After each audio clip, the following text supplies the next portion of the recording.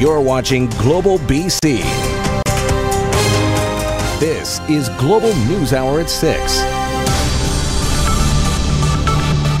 And the News Hour is live on location tonight, wrapping up Variety Week from Sunset Beach. Got a great crowd down here. We're having a lot of fun as we all help Variety make life better for some incredible kids with special needs right across the province. Good evening, and thanks very much for joining us. And it's not too late to make a difference either. You can join us down here, but also we'd ask you to call 310-KIDS or text the word KIDS to 45678 to make a $20 donation. And of course, you can visit variety.bc.ca to make your donation. And as I said, come join us for the wrap-up party down here. That's right. And we will have much more on how you can help Variety coming up. But first, we have breaking news. That's right. MLA Ginny Sims has resigned from Cabinet. The Premier's office issuing a statement just a short time ago.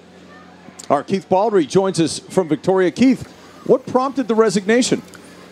Basically, the appointment of a special prosecutor, Chris. So the Attorney General informed Premier John Horgan late this afternoon that a special prosecutor had been appointed to oversee an RCMP investigation that Mr. Horgan's statement said related to Ginny Sims. So she's resigned from Cabinet. She's not resigned her seat, but she's resigned from Cabinet as she held the post of Citizen Services Minister. This is the first major scandal to rock the NDP government since coming to power in 2017. Now, just a short time ago, Ginny Sims released her own very terse one-paragraph statement, basically, again, not providing many details, but she went on to say in the statement that, I think we got it there, this afternoon I offered my resignation as Minister of Citizen Services upon learning of the appointment of a special prosecutor.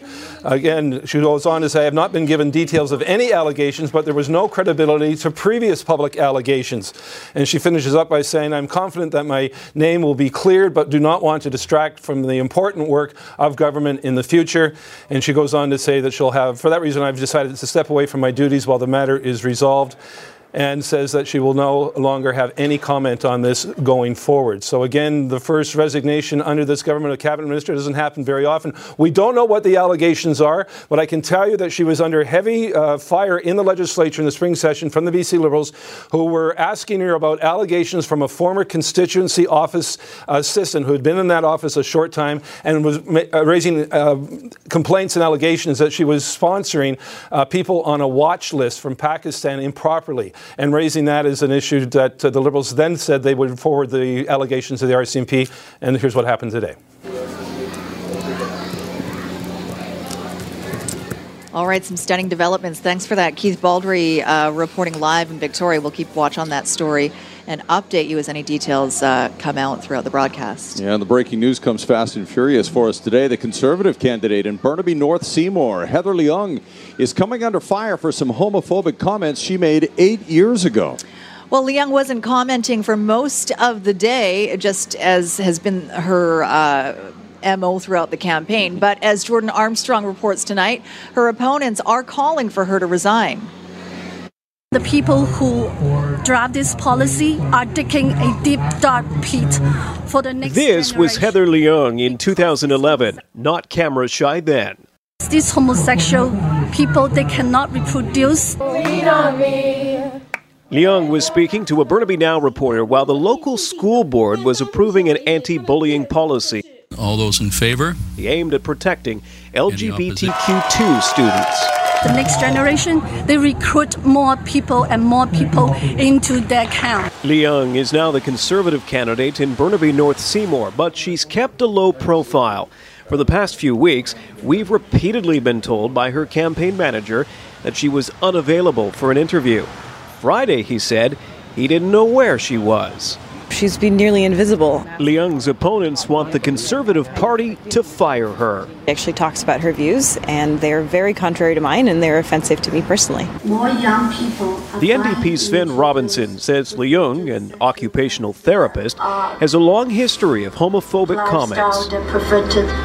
Lifestyle. She warned parents in Burnaby about a television program, and she said the host is a spokesperson for publicly promoting homosexuality. Watch out for Ellen DeGeneres. Leung's comments raise serious questions about the Conservative Party's vetting, says Liberal Terry Beach. Well, I think Andrew Scheer owes our community an explanation. In fact, I think he owes the entire LGBTQ2+ community an explanation. I haven't seen this particular video that you're referencing. Of course, our party stands for inclusiveness and the rights of all Canadians, including LGBT Canadians, and will always do so. If Scheer does decide to fire Leung, the Conservatives will be without a contender in Burnaby North Seymour. The deadline to nominate candidates was Monday. Jordan Armstrong, Global News. All right, and as we mentioned, breaking news moments ago from the Conservative camp on this story. Our Jordan Armstrong is in the newsroom with the latest. Jordan. And Sophie, the Conservative Party has now fired Leung. We got this email from the party headquarters within the last 5 minutes. I'll read it to you here. It says, quote, recent media reports have brought to light offensive comments made by Ms. Leung saying homosexuals recruit children and describing the sexual orientation of the LGBTQ community as perverted. There is no tolerance in the Conservative Party for those types of offensive comments, end quote. Now, there is an all-candidates meeting getting underway in Burnaby next hour. Surely this will be the hot topic as the Conservatives fire their candidate for some controversial comments. Sophie. All right, thanks for that, Jordan Armstrong, with that breaking news from our newsroom. Well, now, a warning ahead of Monday morning's commute. If the Burrard Bridge is part of your route, you may need to find another way in and out of downtown. A climate protest is being planned, and it promises to be very disruptive. But organizers aren't saying how long they'll be there.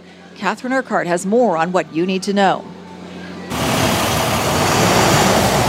Thousands of motorists cross Vancouver's Burrard Street Bridge every day. But this major crossing from Kitsilano to downtown Vancouver may be closed on Monday. A group called Extinction Rebellion is threatening to shut it down in support of climate action. We absolutely recognize that it will be an inconvenience for many drivers on the road and possibly transit as well going over the bridge. However, we think that there is really no other way other than direct action. The group won't say how long they'll block the bridge. If I was going to work, it would impact me. I would still be in support of it. I don't use it personally myself. There are other routes to get around, but I can see it being an inconvenience for a lot of people around here. Vancouver Police told Global News VPD will have police officers on duty to monitor the situation. Our role is to help facilitate peaceful and lawful protest and restore order if an event becomes violent or unlawful. A lot of good change has happened throughout the history of this planet by nonviolent civil disobedience. So I do support that right.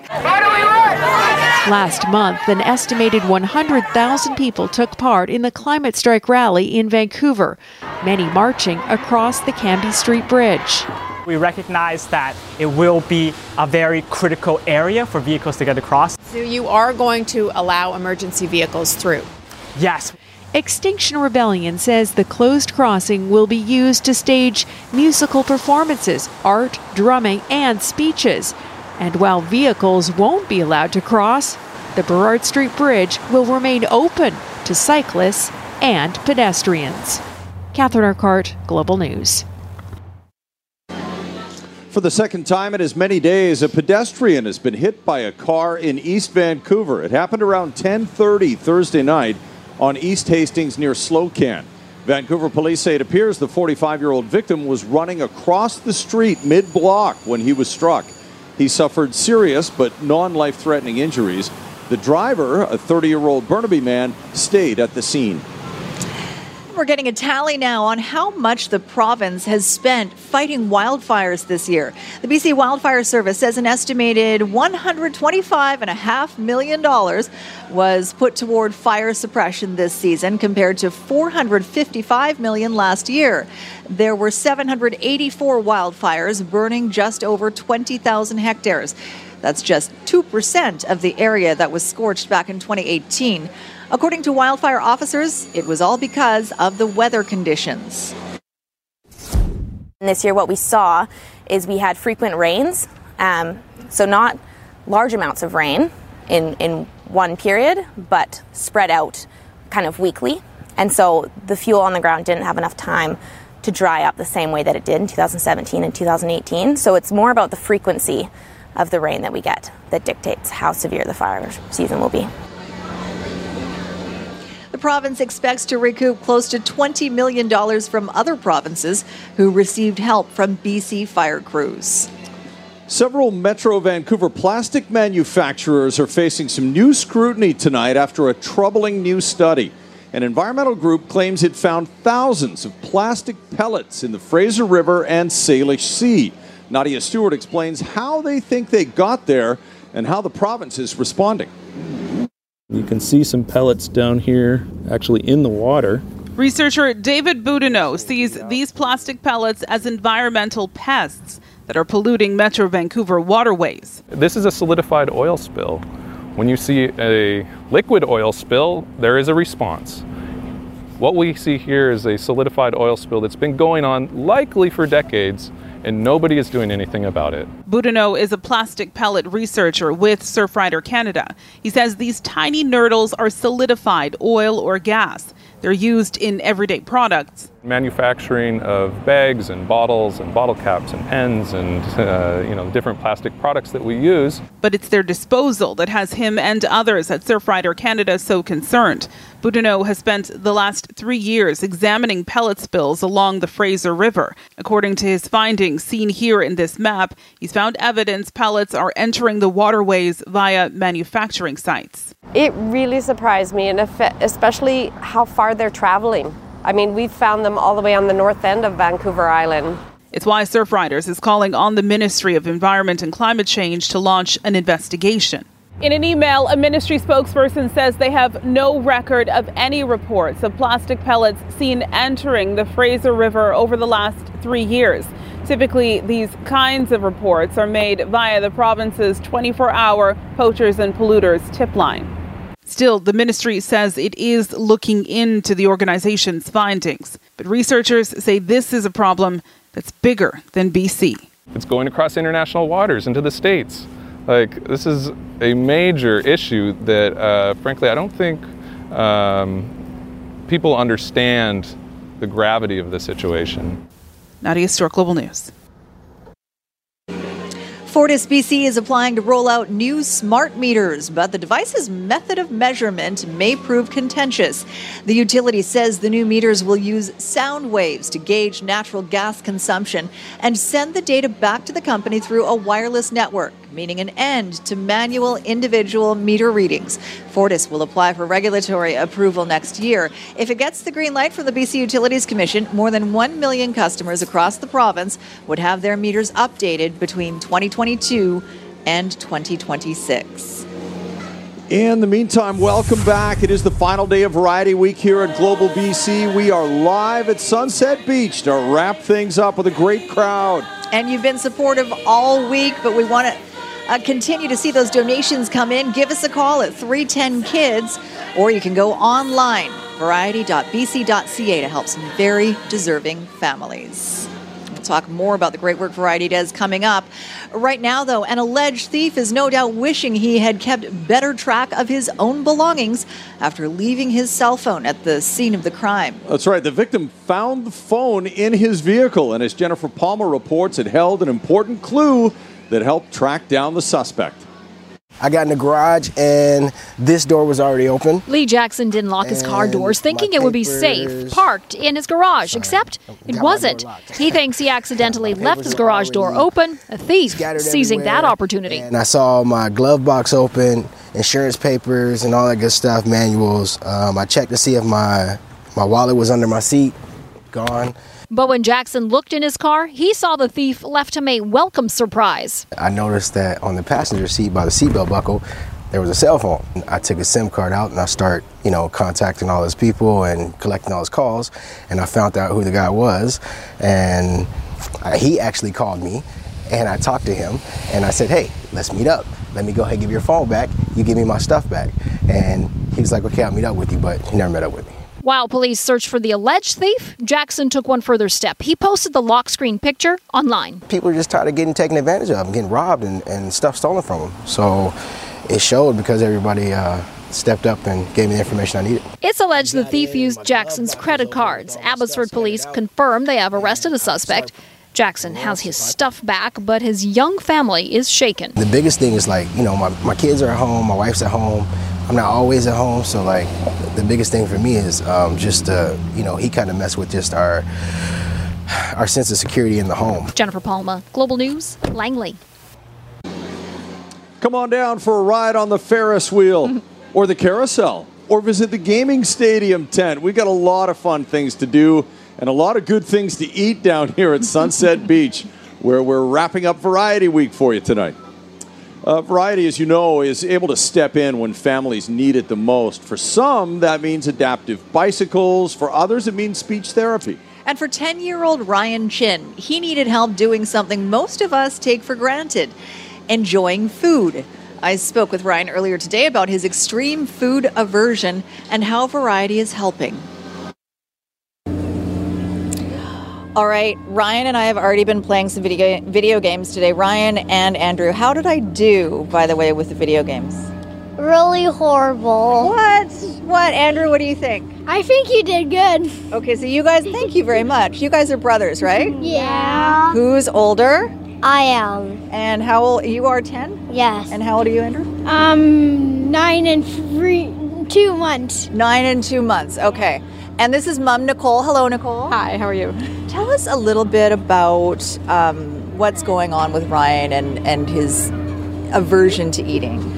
Ryan has avoidant resistant food intake disorder, otherwise known as ARFID. So he has sensory issues to chewing and swallowing food, so it's very difficult for him to eat. So when you see food, do you like it? Like, do you want it? Do you have foods you like? Sometimes if I kind of like the smell. You kind of like the smell? Yeah. What do you like the smell of? Sweet stuff. You like the smell of sweet stuff? Yeah. I'm not that hungry. You're not that hungry? Hot. It's hot. Okay. Hot. Okay, maybe. Hot. It's okay. So you're making progress? Yes, we're definitely making progress. Variety actually provides grants to Ryan for eating therapy and food therapy to help him explore the foods and try them. Thank you very much for sharing your story, Nicole. Thank you. And thank you, Andrew, and thank you, Ryan. You're welcome. The best part is licking the sugar off. He likes to lick the sugar off. We all like doing that, exactly. too. It is the best part. Thank you, Ryan and Mom Nicole, for sharing your story. For sure. All right, we will talk more about Variety coming up. First, though, a Surrey woman who relies on a mobility scooter to get around is calling out a Return at Depot operator for what she says is discrimination. That's right. As Jill Bennett shows us, this woman is threatening to file a human rights complaint if the manager continues to refuse to let her use her scooter inside. Take a look. When the operator of this Return at Depot took over the business 5 years ago, he says there was a lot of cleaning up to do. Most dirty, most dangerous spot here. He says one of the big issues was people arriving by bike, then leaving those bikes all around the depot, making it difficult for others returning recyclables. Big problem. People were getting hurt. People were tripping. Yes. So he brought in a strict no-bike policy, but it seems that policy is a broad one. Philippa Powers lives nearby and relies on a motorized scooter to get around. She recently arrived at the depot with her recycling. I went there to return my glass and he wouldn't let me in. And it was one of those days when my COPD was bad, my arthritis was bad, and I could barely walk 6 steps. When she was told she couldn't come in on her scooter because of the policy, she fought back. And I said, well, clearly, this is not a bike. It's a mobility scooter. I cannot walk very well without it. When you're busy, when you're... it is a problem. Okay. So I decided for everybody. A compromise was suggested by the owner. Powers could drive her scooter to the entrance, where an employee would take her recycling inside for her. For Powers, though, that solution isn't good enough. But I still like to go in and do it myself. I don't want to be dependent on other people while I can do it myself. Because banning bikes is a store policy, it doesn't fall under Surrey's bylaws or building permits. On Monday, Powers plans to file a complaint with the BC Human Rights Tribunal. Jill Bennett, Global News. We were also quite surprised to find a lot of plastic sheets that came from things like nappies and sanitary towels. We found some cotton buds. We even found some false teeth. Just some of the unsavory items scientists found when they dissected a large, smelly blob discovered in a sewer in southwestern England. The so-called fatberg was mostly made up of hardened cooking fat that was flushed down toilets and sinks. Sorry for those of you eating dinner right now.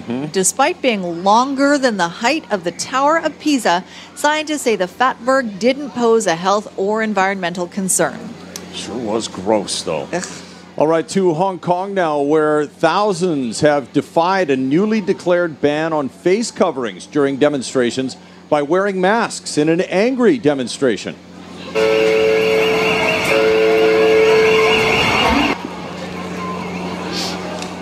One teen was wounded by gunfire in today's protest. Many protesters use masks to hide their identity and to protect themselves from tear gas. It's the first time this security legislation has been invoked in more than half a century. The mask ban will take effect tomorrow, and violators could face up to a year in jail. Groundbreaking actress Diane Carroll has died. I'm colored. What color are you? I'm a Negro. You always been a Negro, or you're just trying to be fashionable? In 1968, Carroll became the first African-American woman to star as someone other than a domestic worker in the groundbreaking sitcom Julia, a role for which she won a Golden Globe. She first made it big on Broadway, becoming the first black woman to win a Tony Award for her role in No Strings. In the 1980s, Carroll joined the long-running primetime soap opera Dynasty as diva Dominique Devereaux. Carroll died in L.A. this morning from breast cancer. She was 84. A painting by the anonymous street artist Banksy has smashed expectations on the auction block. For £8,500,000. Emma, congratulations. Sold. The work, known as Devolved Parliament, was painted back in 2009, and it depicts chimpanzees in the British House of Commons. Sotheby's didn't expect it to fetch more than 3.3 million Canadian, but instead, the work sold for more than 4 times that, just over 16 million Canadian. Banksy reacted to the sale on Instagram, saying, "Shame I don't still own it." Well, all week long, we have met some incredible kids and learned how Variety helps them just be kids. For Coraline, diabetes has made it difficult to do everything that her friends can. But with the help of Variety, some groundbreaking new technology has been a game changer. Like many kids her age, 9-year-old Coraline loves her Lego. But having fun isn't always easy. At age 2, she was diagnosed with type 1 diabetes. When I was very little and I had to get the pump put on, I screamed and cried because it hurt so much to me, like the needle going into me. And you prick your finger. For the past 7 years, Coraline has been forced to poke her fingers 8 to 10 times a day in order to ensure she's given the correct amount of life-saving insulin. The devastating diagnosis has brought plenty of sleepless nights. Your life is not your own anymore. You think about it 100% of the time. You never get a break. What have you got in your hand and what do you do with it? It's a CGM. But now, thanks to Variety and manufacturer Dexcom, the Parksville resident has a brand new life-changing CGM, a continuous glucose monitor. And so my blood sugar is good right now. The advantage of a continuous glucose monitor is that it would deliver that information about what the blood sugar is doing 24/7. They don't have to test their blood sugar with a needle. Now Coraline's CGM works alongside her insulin pump. Her family forever grateful. It changed my life forever again. It's a game changer, a complete game changer, and Variety helped us out. I'm so, I was so happy. Also happy, Coraline, who is looking forward to sleepovers with her friends, no more finger pricks, and of course, more Lego. Catherine Urquhart, Global News. Well, it is a familiar scenario for Jamie Jongbloats and his family who join us now. We have Johannes, who we have met through various Variety events in the past, and Parker as well. And here's Jamie right behind me, and then Kelly Weston, of course, from Variety. Hello, all. It's great to have you guys with us. Jamie, we'll start with you. Tell us how Variety's been helping you and the boys. Variety's actually been amazing. They gave Johannes a fully customizable wheelchair that was specific to him and his condition and what he would need for proper rehabilitation. And without that, he wasn't very mobile at all. So that was a big gift for us. Well, we're thrilled to be able to be a part of that help. And just watching that story about Coraline, it must resonate with you because of Parker's challenges as well. Yeah, so Parker's a type 1 juvenile diabetic. She was diagnosed just before 2 years old. What's juvenile? What's that? What's juvenile mean? It's just what they call it. Type 1. We'll call it, we used to call it juvenile, but we'll call it type 1 now, but mostly because it generally is diagnosed in kids. So, but you have it your whole life, right? And it's challenging, I bet. Yeah. Well, I'll tell you, there's a reason we've got Callie in here too, because there's more. Well, we'll let her do the surprise. Yeah, so I'm here today because we are launching a campaign with the help of all our viewers to provide continuous glucose monitors for kids with type 1 diabetes, and we're here today to surprise you guys with one. So we all know how we saw the story before, but it's transformational in terms of managing the disease, and you guys have so much going on that I'm so excited to be here today to give that to you. So I'm going to get out of the way here. What do you think of that? It's amazing. These continuous glucose monitoring systems dramatically change diabetes care, like dramatically. So it's amazing. Thrilled to be able to do that. And Parker, that must be good, right? Oh, good. We're so glad. Thanks very much, you guys, for coming on. And thank you to everybody at Variety and the donors as well.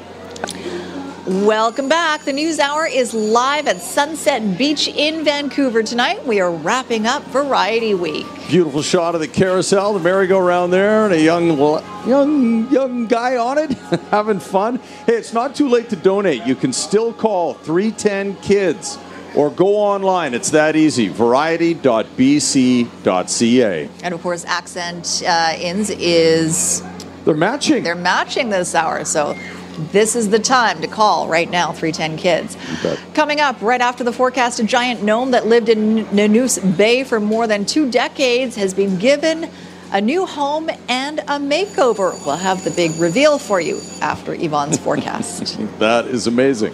Let's check in with Yvonne right now and see what's coming. It's a little cool down here, but at least the rain's held off for the most part. Yes, and we'll continue to see cloud cover even leading in towards our Saturday morning, but there are some bright spots, and I'll have the timeline in just a moment. It is ominous looking out now on English Bay. Temperatures have been cool today. 11, 12 was the high. Average for this time of the year sits closer to 16 degrees, and we'll start to see that number bump up for the latter half of the weekend. So still a slight chance to see a few isolated showers this evening. It'll be very light if we do see any, and this is the next weather maker that we're tracking. But the good news is for the weekend, we've got a break in between systems, and the timeline for tomorrow morning is cloud cover, a chance of showers. A clearing is going to kick in as we approach the noon hour. Sunshine, dry conditions. It'll be partly cloudy through the day on our Sunday, and then the next weather maker is going to push in, and that'll be Sunday evening, and a heads up for your Monday. Rain and heavy at times. Coastal sections for tomorrow, the northern half, a chance of showers. Inland remaining dry. A mix of sun and cloud throughout much of the central interior. The southern half will have cloud cover, a chance of showers for the morning, and then drier conditions with highs into the teens. Most areas along the south coast, so it is cloud cover, a slight chance to see an isolated shower, a clearing, fantastic past the noon hour tomorrow. Sunday, we're looking at a mix of sun and cloud, but it's the evening and then in towards our Monday that we'll see rain and heavy at times. For the day tomorrow, high up to 13. Guys? All right, Wednesday's looking good. Thanks very much, Yvonne. Sure is. A much-loved Vancouver Island landmark has a new home and a bit of a new look. That's right. Ever since acquiring Howard, the nearly 8-meter-tall gnome this past spring, staff at Gailey Farm in Saanich have been working to give him a much-needed makeover, even adding a new mechanical arm. Despite a height variance approved by Saanich Council, Howard is only allowed to stand guard for 90 days each year. The gnome was nearly homeless last year after being forced from his spot on Highway 1 near Nanoose Bay, where he'd been for 21 years. Gailey Farms eventually stepped in, knowing that he would be the perfect addition there. So a very proud day for us, the whole family, and I think this is the greatest thing for the community. I mean, everyone's coming out for Pumpkin Fest and Festival of Fear, and look at him. He's now waving, blinking, big smiles. So very, very great day today. Congratulations, Gailey Farm. Well done. You have to give him a big wave when you go past there, Squire. Oh, that creeps me out. It's a bit weird, like especially because it's the slow blink. And everything's like very, A homeless gnome, we don't want that. No, but he's not homeless anymore. That's good. Again!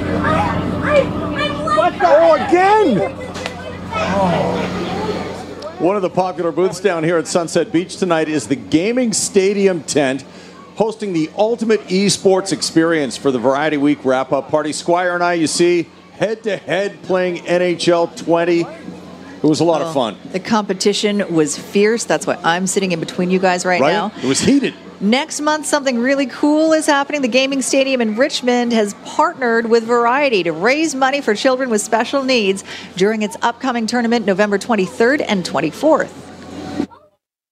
So it'll be 36 hours straight of gaming. We'll be broadcasting the whole thing live online, and the goal is to raise $50,000 over those 36 hours. So we really hope people come to Richmond, come to the stadium, and if not, tune in online. And if they've got a few dollars in their pocket that they can help donate, it's great. And that money goes to a great cause. So it's all about giving back, and if we get to play video games in the process, it's a huge win for everybody. For 36 hours, you get to play video games. How awesome is that going to be? Did you guys cool. or did it get heated? Like, is everything okay? We were chucking knuckles. We shook hands later. We did, yeah. It was a draw. Okay. It was a tie. Well, I think I probably would have won, but I'm an Xbox guy. I'm not a PlayStation guy. Oh, right. The excuse. That's what happened. It's not an excuse. It's real. The Seahawks, of course, won last night because the Rams missed a field goal, but they also won because, as we said earlier, Russell Wilson shone brighter than their lime green uniforms, which I got to say would be very smart to wear on a dark highway. Wilson put on a 4-touchdown pass display that included a throw to the very corner of the end zone that had to be exact. Not only did Russell Wilson put the ball in the perfect spot, he did it while running. He didn't have time to drop back and set up. This was improvisation with impeccable touch. Things didn't work out the way that we wanted to with the play being ran. Russell kept the play alive. Anytime a DB is facing you and his back is turned to Russ is going to throw it, and he's going to give us a chance to make a play. The best thing about that throw was if I didn't get it, nobody was going to get it. I think about Steph Curry. I think when you think about Steph Curry, how he shoots a basketball. That's how I want to throw a football. Put it on the money. He makes some crazy throws, makes some crazy plays. I love watching sports, and he's one of my favorite guys to watch. Just how he shoots a basketball. So, you don't get there by not working at it, by not believing it, and so you got to love the game. You got to love the process of it all, and so that's what makes it happen. I mean, I could get used to them, I guess, the uniforms. They're not horrible. If the lights went out in the stadium, Seahawks have an advantage. BC Place is busy this weekend. Tomorrow, Lions in Toronto, Whitecaps in Salt Lake on Sunday. That win by the Whitecaps over the Galaxy last Sunday, 4-3, wasn't just a huge surprise and probably the biggest victory in a season where they really haven't had a lot of victories. It was also a big win for Canadian soccer because the Whitecaps started a 6-pack of Canadians, which is the most ever since they joined MLS. But that wasn't all the Canadians did. 3 of the 6 Canadians scored. Daniil Henry, Theo Bair, and Toussaint Ricketts, which is the first time in Major League Soccer history that 3 Canucks have scored in one game. It may have been meaningless in the standings, but it was meaningful to them. I mean, anyone that knows me knows I'm a loyal Canadian, and for Theo and Daniil to get those goals and to set that record means everything to me. Canadian soccer is really growing, and us three scoring in that game is proof of it. I'm excited and I'm happy for the quality that we're raising. And hopefully we finally get some of the respect that we deserve. Respect is something a lot of Canadian players feel they don't get much of in Major League Soccer. And maybe that's because our national team has lacked success on the international level for many years. But in head coach Mark DeSantos, Canadians on the Whitecaps feel they have someone who will not be swayed by what their passport says. I play the players that are the best options right now for the team, regardless the flag. It happens that the flag is a lot Canadian right now, but that could change. I want to be fair.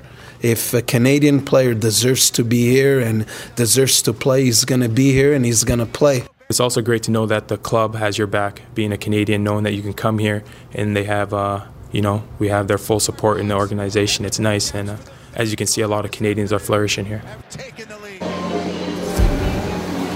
Speaking of Canadians, Bianca Andreescu, Naomi Osaka, the last two U.S. Open women's champions. What they have in common outside of that, they both beat Serena. Andreescu was actually up 5-1 in the first set, but Osaka fought all the way back. Andreescu ended up winning it, though, 7-6. This is a great rally between these two, and this is how close it was. Osaka can go get it, just like Andreescu. But in the end, Osaka would win this rally and win the second set by the score of 6-3. Wonderful from Osaka. And then she ended it by dealing an ace. So the 17-match win streak for Bianca is over. Osaka beats her in the quarterfinals in China. Game 1, ALDS, Astros and Rays. This is some nice double play work by Houston. Then Jose Altuve in the fifth with the score still 0-0. Hits the two-run homer. Now that's a bit of damage, but they should have got out of the inning, Tampa, right here. But Brandon Lowe drops it. And that is a two-run tragedy. And the Astros go on to win Game 1, 6-2. And earlier today in Prague, Philadelphia beat Chicago in the NHL 4-3. In Prague, okay. Thanks, Squire. Thank you, Squire. All right, just before we wrap up Variety Week, Prince Harry and Meghan Markle are taking aim at the British press again. The Duke and Duchess of Sussex are launching legal action for the second time this week, this time taking on two British tabloids accused of hacking voicemail messages. Tonight, Prince Harry firing another shot in his war with the tabloids. Buckingham Palace confirming lawsuits have been filed after the illegal interception of voicemails. The owner of the Sun newspaper confirming action against it, while the Mirror says it is aware of the action but has not received notification. These latest claims come just 2 days after the Duchess of Sussex filed suit against the Mail on Sunday, alleging it illegally published a handwritten note to her father. Prince Harry obviously hopes that by showing he's prepared to go to court, to take on all the risks of litigation, all the stress of litigation, even to put his wife through the prospect of giving evidence, it will deter the tabloids from pursuing him. It's still unclear when the alleged voicemail hacking occurred. In the 2000s, journalists were implicated of accessing the phones of celebrities, lawmakers, and members of the royal family. Rupert Murdoch's Sun newspaper and the now defunct News of the World were at the center of that scandal. In 2012, Prince William and Kate Middleton sued a French magazine featuring topless photos of her on vacation. In 1993, Princess Diana settled for more than £1 million after a British tabloid printed pictures of her at the gym. Earlier this week, Prince Harry likened the treatment of his wife to his mother before her death, as tensions flared with reporters. In his increasingly public fight to keep some things private. Kristen Dahlgren, NBC News.